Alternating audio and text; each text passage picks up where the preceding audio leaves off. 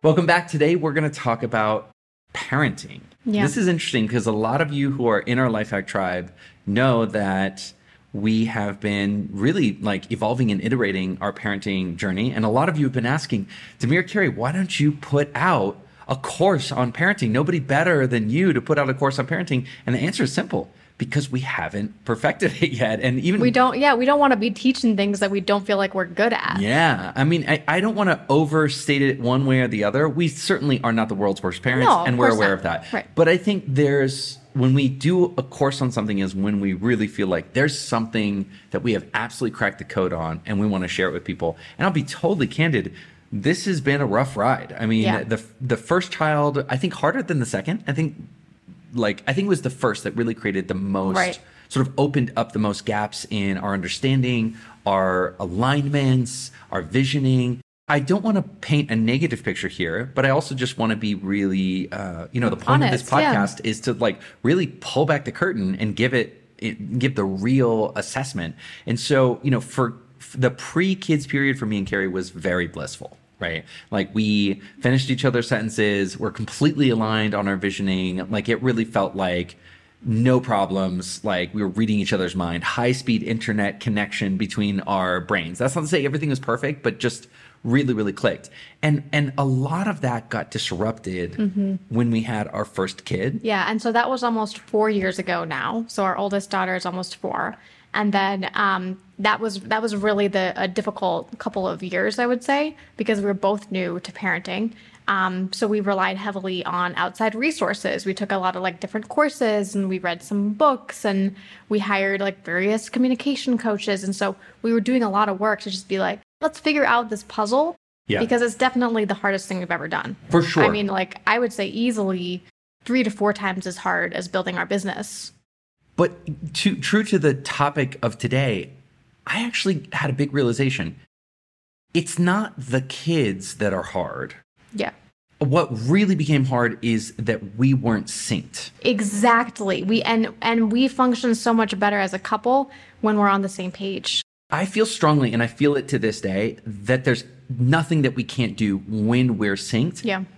But the smallest pea underneath our pillow will disrupt us if we're not synced. Right. Meaning, we can trip over even the smallest hazard when we're not synced. And we're so sensitive to that, I think, because we're in productivity. And so we understand how systems work, and we know how it's supposed to feel when it's working correctly.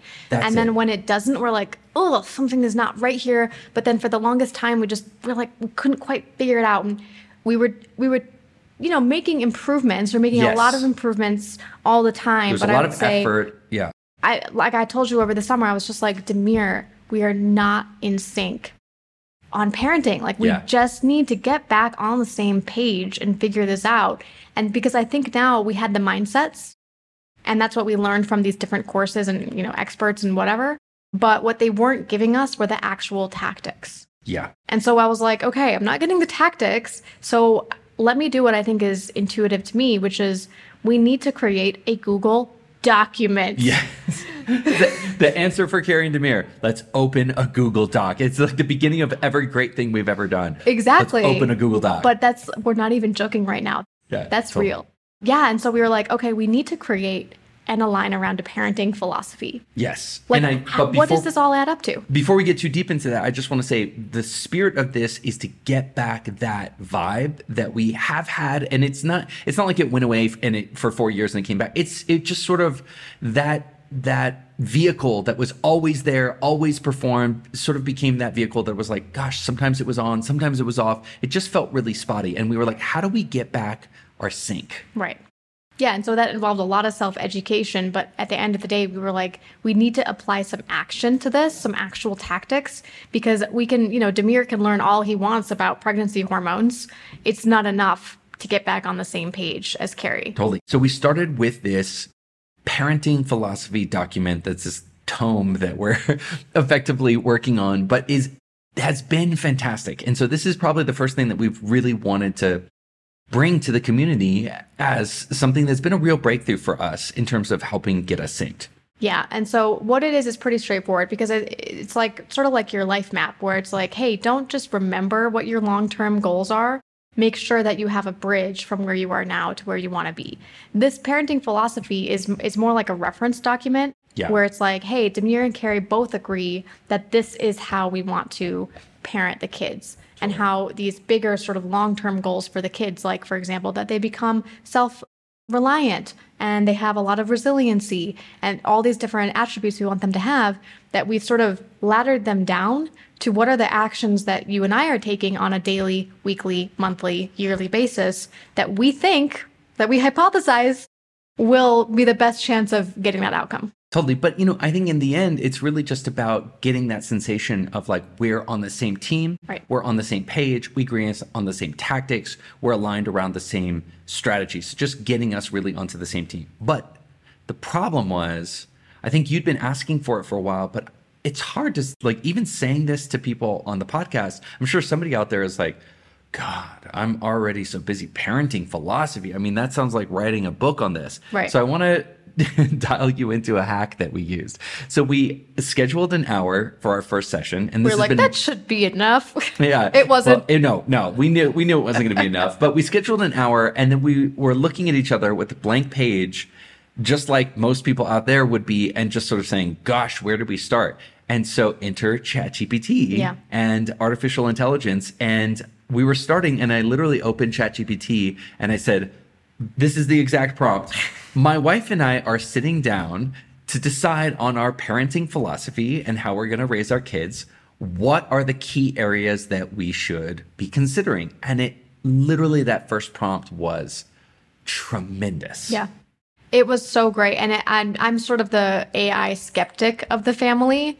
And so I was like, oh, it's going to spit out some generic thing. But I was reading over it and I was like, oh yeah, these are actually all the major categories, plus about 20 that I hadn't even considered that definitely need to be part of our parenting philosophy. So it was really great because now I feel like we have this sort of comprehensive list that we're still working on filling out. There's a lot of conversations that are happening around each every single bullet Demir and I are going through carefully and fleshing out and making it our own.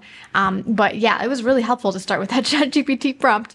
I just want to go through here. So, for example, I'm not going to read all of this off, but some of the large topics were emotional development. So under emotional development was emotional intelligence, self-esteem, issues like, discipline and boundaries, setting boundaries, education and learning, life skills, the learning environment we want them to be in, how to teach them independence and responsibilities, contribute through household contributions and chores, and so much more. And we're still sort of like filling this out.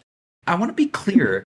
We know that we're almost overkilling it. We know that this is going to be a long document. And so unlike a life map, it's not going to be short enough that we're going to be referencing it all the time. Right.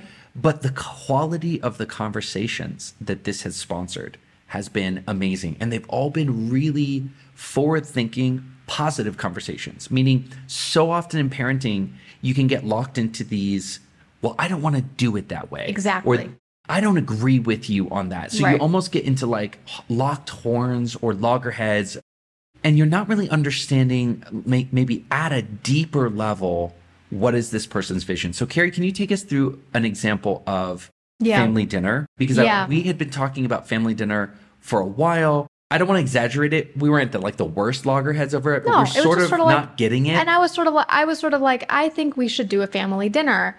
And if you asked me at that point to explain, well, why? I'd have been like, well, a lot of experts say that that's like really good for kids or something. Yeah. I'm like, this seems like the right thing to do. But Demir's sort of like, well, the time it's not really good for me. I'm also eating like a different diet than from you guys. It doesn't work for me right now to have this sort of like rigid thing in my calendar where it is.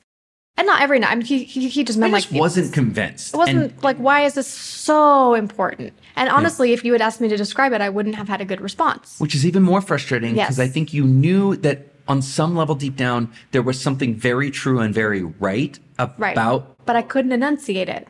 Yes. And so when we did this document, which was the part that really brought it out was the family traditions part. Exactly. It was like, what are the family traditions that you want to have? And there's annual traditions, there's monthly traditions. One of the things we want to start doing is, for example, taking each of our kids on a solo trip together.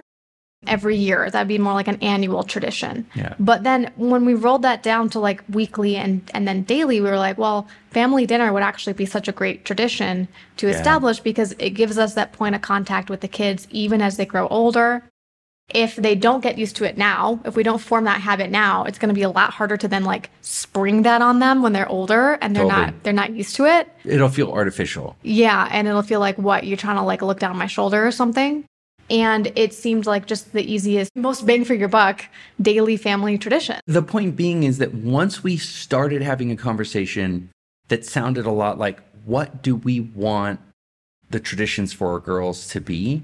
Now, all of a sudden, what she was saying about dinner made a lot more sense to me and sort of was coming from a place where I could get it. And now we were having a conversation about, okay, if it's not going to be that, then what will it be? Because we do want to have sort of daily and weekly traditions. So for example, on Saturday morning, every Saturday morning, we either make pancakes or crepes, and it's this amazing thing. And so I'm sold on the idea of family traditions.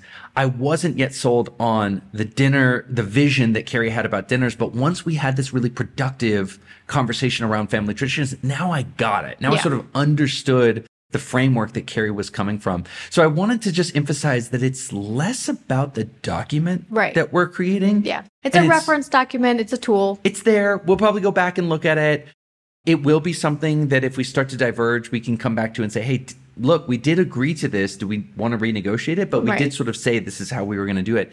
But I think more than anything right now, it's this amazing tool for sponsoring these high quality, positive conversations that are syncing us up as parents. It makes us able to make decisions that we both agree with more often. Yeah. Little things like, and I sort of was like, well, we shouldn't do any devices at the kitchen table whenever we're eating together as a family. Very classic sort of like rule in families these days, no devices. But I don't have to be the captain of reminding everybody about that. I'm not the one being like, tut, tut, tut, no devices. It just sort of naturally doesn't happen because we all know that this is an important moment. And during important moments, a tradition. What do? We focus.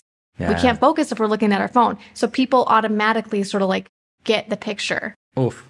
I love it so much. And I really do feel that this has been one of those click moments. And I want to applaud us for always coming back. One of the courses that we took on coupleship has been, hey, a big part of having kids is that it's okay for things to get out of sync. Keep coming back. Even if you're not getting the result that you want all the time, just keep coming back and let your partner know they're there.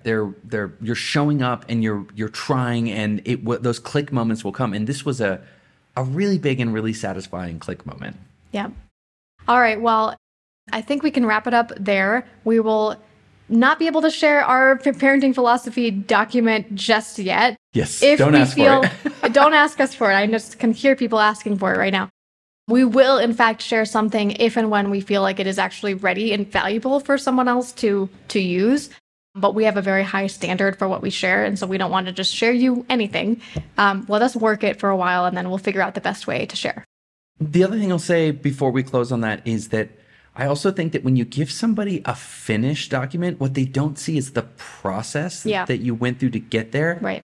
And they don't recognize, I think often when we have a document, we almost look at it and say the value is in the document. That's so true. Yeah. And in this case, I actually don't think the value is in the document at all. Right. I think the document is simply a relic of a process that we went through. And all of the value is in the process and the conversations that we had. And it's really hard to explain that. So I think by giving people a document, we would almost be emphasizing the end product when it's really not at all.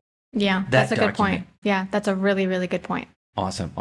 Well, good luck in all of your parenting journeys, and we will see you in our next podcast.